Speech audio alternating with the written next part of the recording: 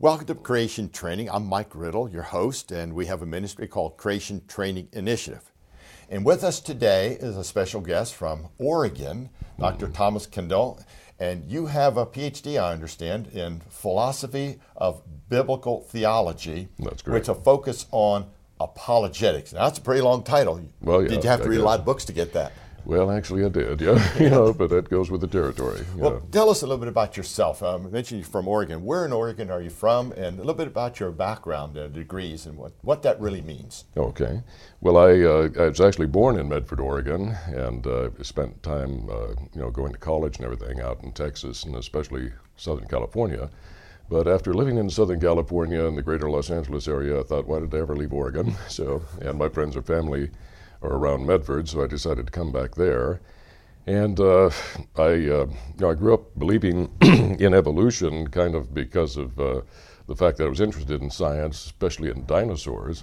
And my older brother, who unfortunately is still an atheist evolutionist and the president of the Southern Oregon Humanist Association, so obviously we don't see eye to eye on things like that, but he kind of took me under his wing when I was young and got me interested in science. And I was more interested in dinosaurs and biology and paleontology. He was more interested in physics and astronomy. But I kind of shot myself in the foot without realizing it. Going to the public library, I'd get all the books I could get my hands on about dinosaurs, and I'd read that, memorize the geological column, and fantasize about how when I grew up, perhaps I would be a professional paleontologist and dig up dinosaur bones for a living, put them in the American Museum of Natural History, and have such a fun job and get paid for it. But, I got thoroughly indoctrinated in evolution at a very young age because, when you go to the library, you think, oh, this great institution of learning with all these books, they wouldn't be lying to me. It's in a book. It must be true. And you're much more trusting when you're a child. You don't realize there's a lot of lies in the world that you have to be aware of. So I got indoctrinated with my own study, and then, of course, that's reinforced with our whole culture from cradle to grave, the school system and the movies and the textbooks and just everything in general is thoroughly, inculcated with evolutionary doctrine, as if it's fact. You hear it from cradle to grave, billions of years, evolution's a fact. But later in my life, as I began to look at the philosophical implications of evolution, it really bummed me out, because if we just are slime plus time equals you, then there's no purpose in our existence. Now, those there's are no pretty meaning. technical terms. Yes, from goo to you by way of the zoo, any way you want to put it. It doesn't do much for the human ego, that you have no purpose, no meaning, no destiny. If accidents had happened a little differently in the universe, you wouldn't even exist, and the universe wouldn't care whether you did or not. It's not conscious of your existence. It didn't give you life for a purpose. And, when you die, you rot back into plant fertilizer, and that's the end of you forever. That doesn't sound very good. Doesn't sound very good, and you lose everything. You might have been king of the world. Everybody loved you, but you won't even remember you ever existed when you die because there's no spiritual nature to you that will survive the grave. And so I thought, the Bible sounds good, with all this promise of eternal life and a God who loves us and created us and died for us and everything, but I don't want to believe it just because it sounds good. I want to know it's true. And it bothered me that Christians didn't have any good answers for my evolutionary questions. Well, if the Bible is true, what about radioisotope dating and carbon-14? What about dinosaurs? What about all these things that seem to contradict biblical history? And evangelicals seem to have this attitude of, well, God said it, I believe it, that settles it. And I thought, well, the Muslims would say the same thing. The Quran says it, I believe it, that settles it. Yet they contradict one another. They can't all be true, logically. And it bothered me that evolution gives you no hope, no purpose, no meaning, but everybody else didn't seem to have very good answers that made sense, that you could hang your life on and say, this is logical, this makes sense, I can reasonably grasp this and say it's true. And it's beyond reasonable doubt. We can't prove anything absolutely except perhaps in mathematics. But when it comes to ordinary choices of life, we do it on what is most probably true. And when you have enough evidence, you can say that beyond reasonable doubt, maybe not absolutely, but there's more reason to believe it than to not believe it, beyond reasonable doubt. I didn't feel that way about the Bible and Christianity, but my sister got saved, gloriously transformed. She was the kind of person you'd cross the street to get out of her way. Black cloud hovered over her wherever she went. And when she got saved, it was such a miracle, it just took me aback. And she started quoting the Bible at me, and I began to look at that. She invited me to church, and they prayed for me. I'd had terrible migraine headaches, and those went away. I never had another one again. I gave my life to the Lord, and felt called to the ministry, and I thought, that I always liked teaching, and I thought I would be a teacher, perhaps in a Bible college or a seminary. So I went through seminary-type education, and later I realized that during these years I was going to the summer institutes at the Institute for Creation Research, where they, teach you to be able to present creation science. It was actually designed for teachers and other professionals that would want to be able to actually go out and teach. And I went through that quite a bit, and I was teaching part-time, on the side to churches on creation and general Christian apologetics. And they kept saying, well, you should go into this full-time. I thought, oh no, I'm going to be, a pastor or Bible college teacher or something like that. Later I realized that is really what God wanted me to do, and go into highways and byways and teach on primarily creation science apologetics. So I went to the enrolled with the Graduate School of the Institute for Creation Research, which back then was fully accredited to give degrees in natural and applied science at the master's level.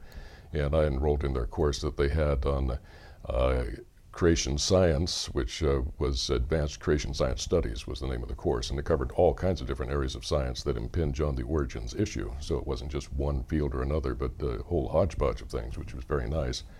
Unfortunately, I didn't get to finish my degree because the graduate school shut down. They moved to Dallas and lost their accreditation due to the getting blindsided by the Dallas Public Board of Education or whatever, State Board of Education, didn't like the fact that they were teaching both creation and evolution. They weren't refusing to teach evolution, but they were teaching both, and they didn't want to accredit them if they were doing that, even though everything else academically was, par excellence. That didn't matter. So, but I did get enough study there, really good training, did complete a graduate level certificate in Advanced Creation Science Studies, and I've put in 40 years now of teaching on apologetics, so I have a lot of life experience, People ask me sometimes, well, what are your credentials? And I say, well, you want the credentials that don't count or the credentials that do count? And they say, what do you mean? And I say, well, I don't consider my degrees to count for that much. You go, you study, you pay the tuition, you get a piece of paper. I have 40 years of experience under my belt, and I've been able to defeat evolutionists, PhD scientists in university settings, so I've got the goods with the experience. And that's kind of how Paul, when they challenged him, what are your degrees, what are your credentials? He said, my credentials are the fruit that I produce. Exactly. And Jesus said, by their fruits you will know them. So right. What is the fruit? It's not our wisdom, it's not our degrees that count. That is very true. What are we producing? Yes, yes. So the Lord uses me, uses the simple things to confound the wise. They often say, well, you've got theology degrees and a certificate in creation science studies, but that's not very good. And I said, well, I don't determine truth by people's degrees. People with PhDs and with Nobel Prizes are going to hell because in God's eyes they're fools. They've rejected truth. But truth, facts, evidence, logic, that's what we use to determine what's truth. It's called epistemology, the art and science of determining what is true and what is false.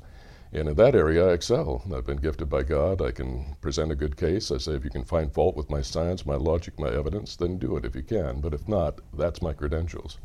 And I've had no trouble with that.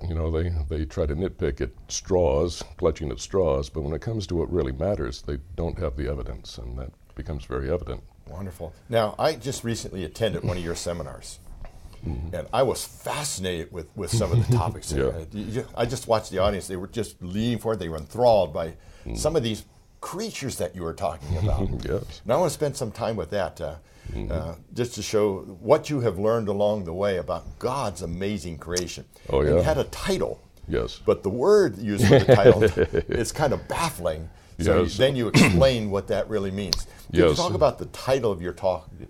Yeah, the title was Biomimetics. Ooh, that sounds pretty scary. Yeah, it sounds scary, but it's actually very simple. Bio in the Greek means life, and mimetics is simply another word for mimicry. Mimicry simply means to copy something. So it's a new burgeoning field of science within the past 10 to 15 years, where more and more scientists, who are evolutionists primarily, have been encouraging one another that when you're trying to find an engineering solution or a new design to fix a problem you've got, instead of just tackling it from scratch and doing maybe millions of dollars worth of research and development, ask the biomimicry question. Of course, their concept is that, well, there's genius in the world of nature because it took millions of years to perfect all these designs by evolution and natural selection and all this. They don't give the glory to the real genius who put it there, but they recognize the ingenious design that is there, but they just don't give credit to who really did it. But they say, let's look at biology and see if there are applications there where this problem has already been addressed in the world of biology, and we can simply co-opt that design for our own technology and save a lot of R&D and maybe even have a superior design than we might have come up by our own from scratch. So biomimetics or biomimicry means God invented it first, and although they don't acknowledge God, the evidence is there, they see the design, they desire to emulate it. And what we've also found many times is that in looking at the world of biology, not only does it have good designs that we can copy for our own use, many of the designs we thought we innovated, we originated, we thought up with our great intelligence and we brought into invention was already there. It was already there from the beginning. God thought of it first. Wow. Well, give us an example. Let's go through a couple of examples. Well, there's a lot of examples. Perhaps an interesting one, something as simple as a decoy. Decoy ducks have been made for centuries. You carve them out of wood, paint them to look like ducks, stick them out there, and the idea is ducks ordinarily might not want to come down, especially if they know there's hunters in the area, but the decoys make it look like it's safe. Well, these ducks are down there, there must be food down there, they're not being harassed or molested by hunters. Well, we'll just come down and join them. So a decoy is designed to bring in creatures close that might ordinarily not come close. But that concept, as simple as it is of a decoy, is not something man thought of and originated. God created it first. We're copycats? We are copycats. We're not the great innovators. We're the great copiers, even inadvertently, having recreated things that God had already thought of and created first. And the decoy is one. Nowadays, decoys are even animated. They can have little motors in them and be tied to a tether with an anchor, and they'll swim around and they'll flap their wings, they'll make a duck call with their own audio system. So that's even more effective, to bring in the ducks. But God created a decoy on a freshwater clam called the Lampsilis clam. And this clam has to mount on its back what looks for all the world like a little fish, like a little minnow. It has the body like a fish, eye like a fish, fins like a fish, tail like a fish, and it even looks like it's swimming. Well, wait a minute, a clam is just a shell that just opens and closes. Exactly. You're saying this looks like a fish? It mounts what looks for all the world like a little fish on its back, and a fish that even moves like it's swimming against the current, an animated decoy. But why in the world would a clam need to do that? Well, the Lampsilis clam cannot procreate. It cannot have progeny unless it gets fish to come in close to it. And this ordinarily doesn't happen because clams are ignored by fish because they have hard shells. Fish can't eat them. They're as worthless as a rock, so they ignore them like rocks. But in order to reproduce, it has to draw fish in close because the only way it can reproduce is to actually identify where that fish is. We think they do it by an electrical field somehow.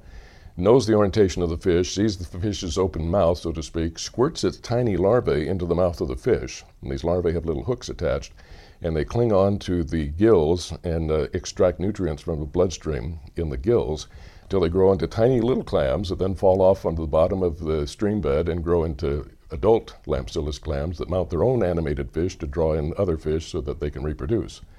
So it's classic. Decoys bring in creatures close you need to come in that won't ordinarily happen.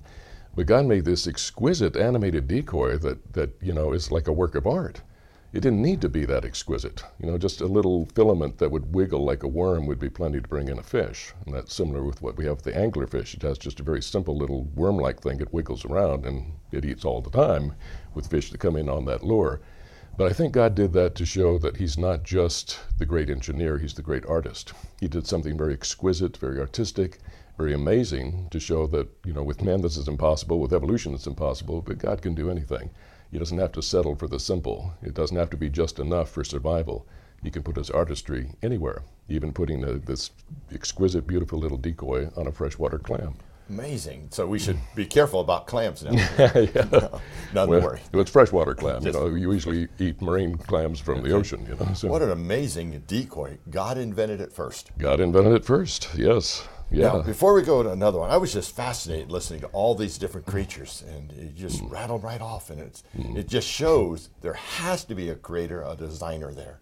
Yes. You can't have by random chance. It just defies all logic. Well, we used our intelligence and our inventive capability to create things like decoys and other things in the beginning. We thought we did it first, and we give ourselves a pat on the back, look what we invented, and then to realize somebody with intelligence invented that first and did it better than we ever have. It's better than we can do. So let's give glory to the higher intelligence. Now, if somebody wanted to find out about these things, do you have a website?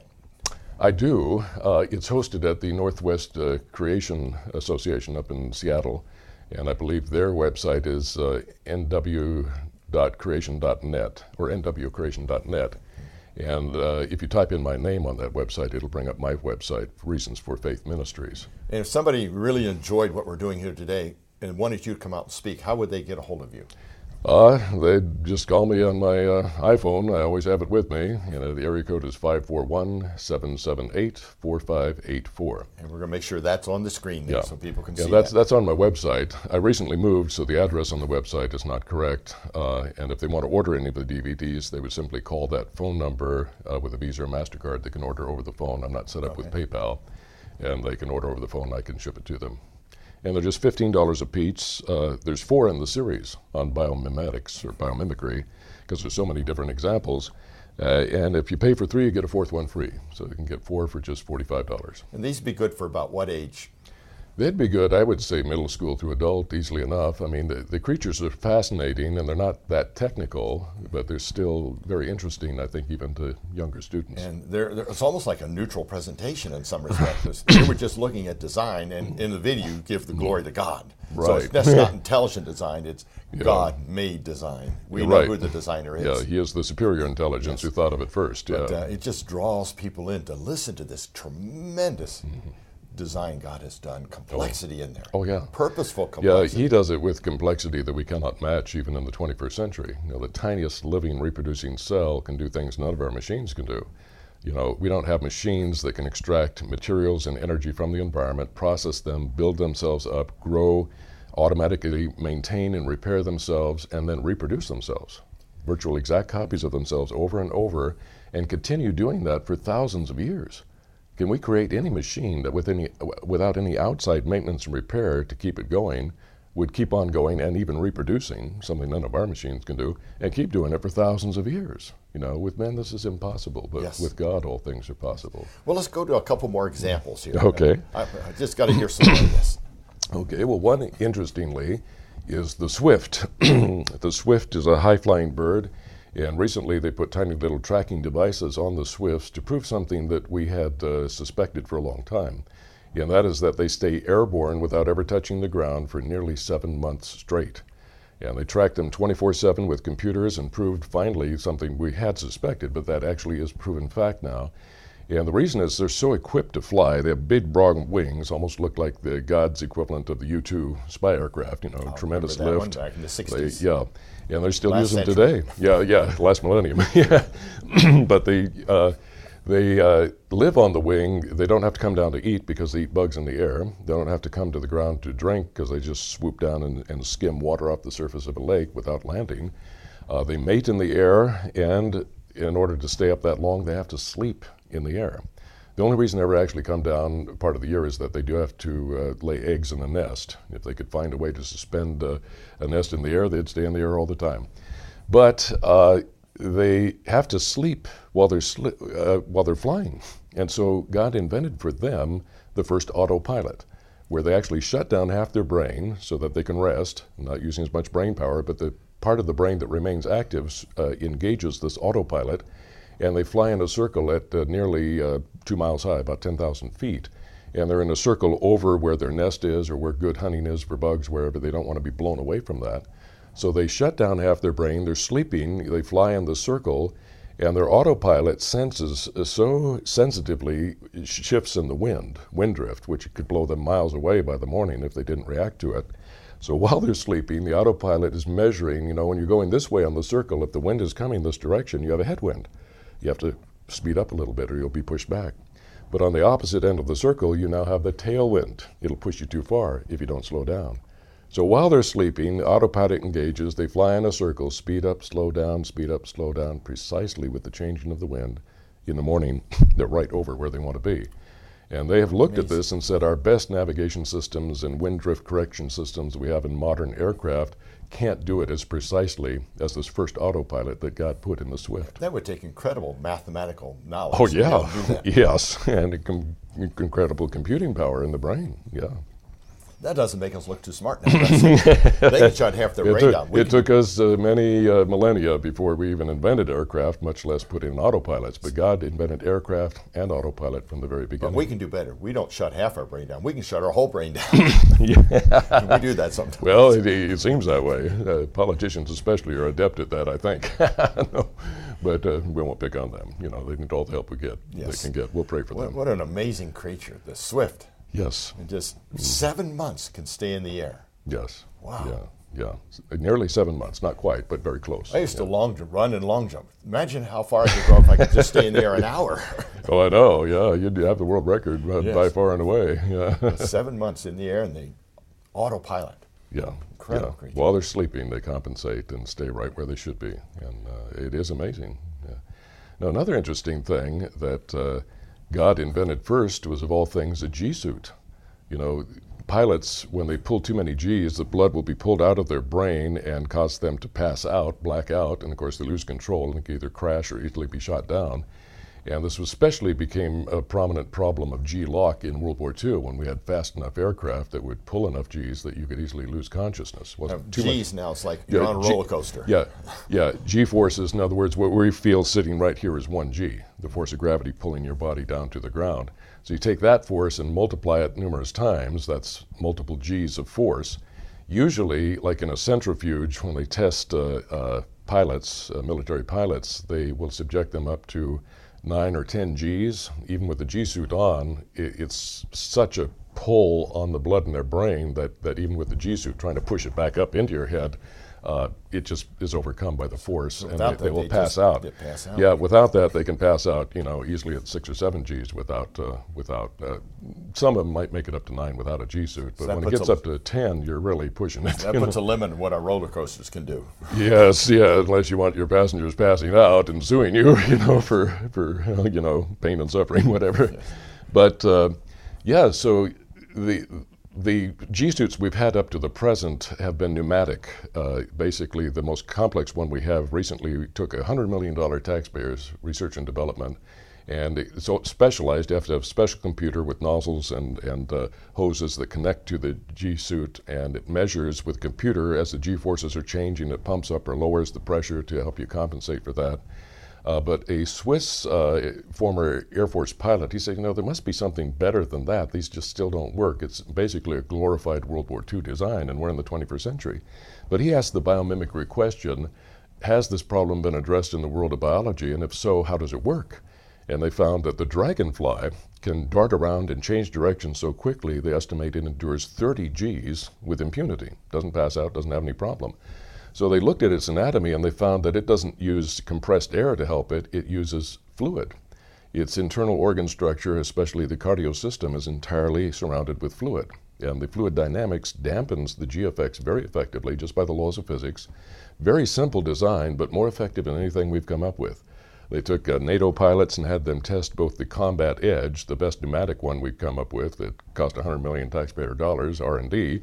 They tested against this simple design where he just has bladders instead of having compressed air. They're filled with water and a little antifreeze to keep them from freezing if it gets cold.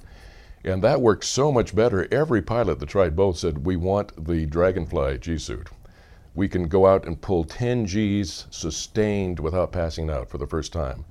Not only that, when you try to do that with a Combat Edge, you might get up to 10 Gs, but it wears you out. It's hard on you. At the end, you're so tired that you have to have the crew chief come over and pull you out of the cockpit. You're just exhausted. But when we wear the Labelle, which is German for dragonfly, the Dragonfly G-suit, he said, you can pull 10 Gs all day, no problem, and you're not worn out at the end. It's a superior design. But God thought of it first, gave it to the Dragonfly, and here in the 21st century, it's still better than anything that we ever came up with. And his original design is still better, because the Dragonfly could pull 30 Gs. We can do 10 G sustained, which is a big milestone, but God's design is still better. What an amazing. There's just three creatures that God invented everything first.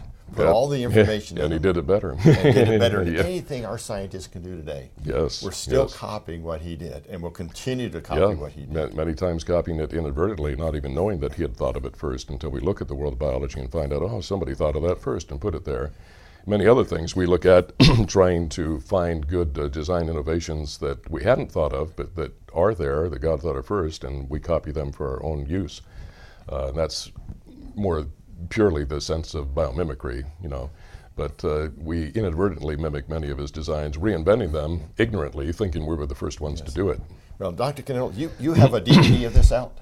I do. How many creatures are on that DVD? Oh, I don't know exactly. I have 4 different DVDs on biomimicry, and there are multiple examples in each one. Each one is close to an hour in length, so you've got quite a bit of material there. Well, if you found this fascinating, powerful evidence from an all-powerful creator God who designed things first, and we're just copying, you need to get a hold of Dr. Kendall. And how can they do that again?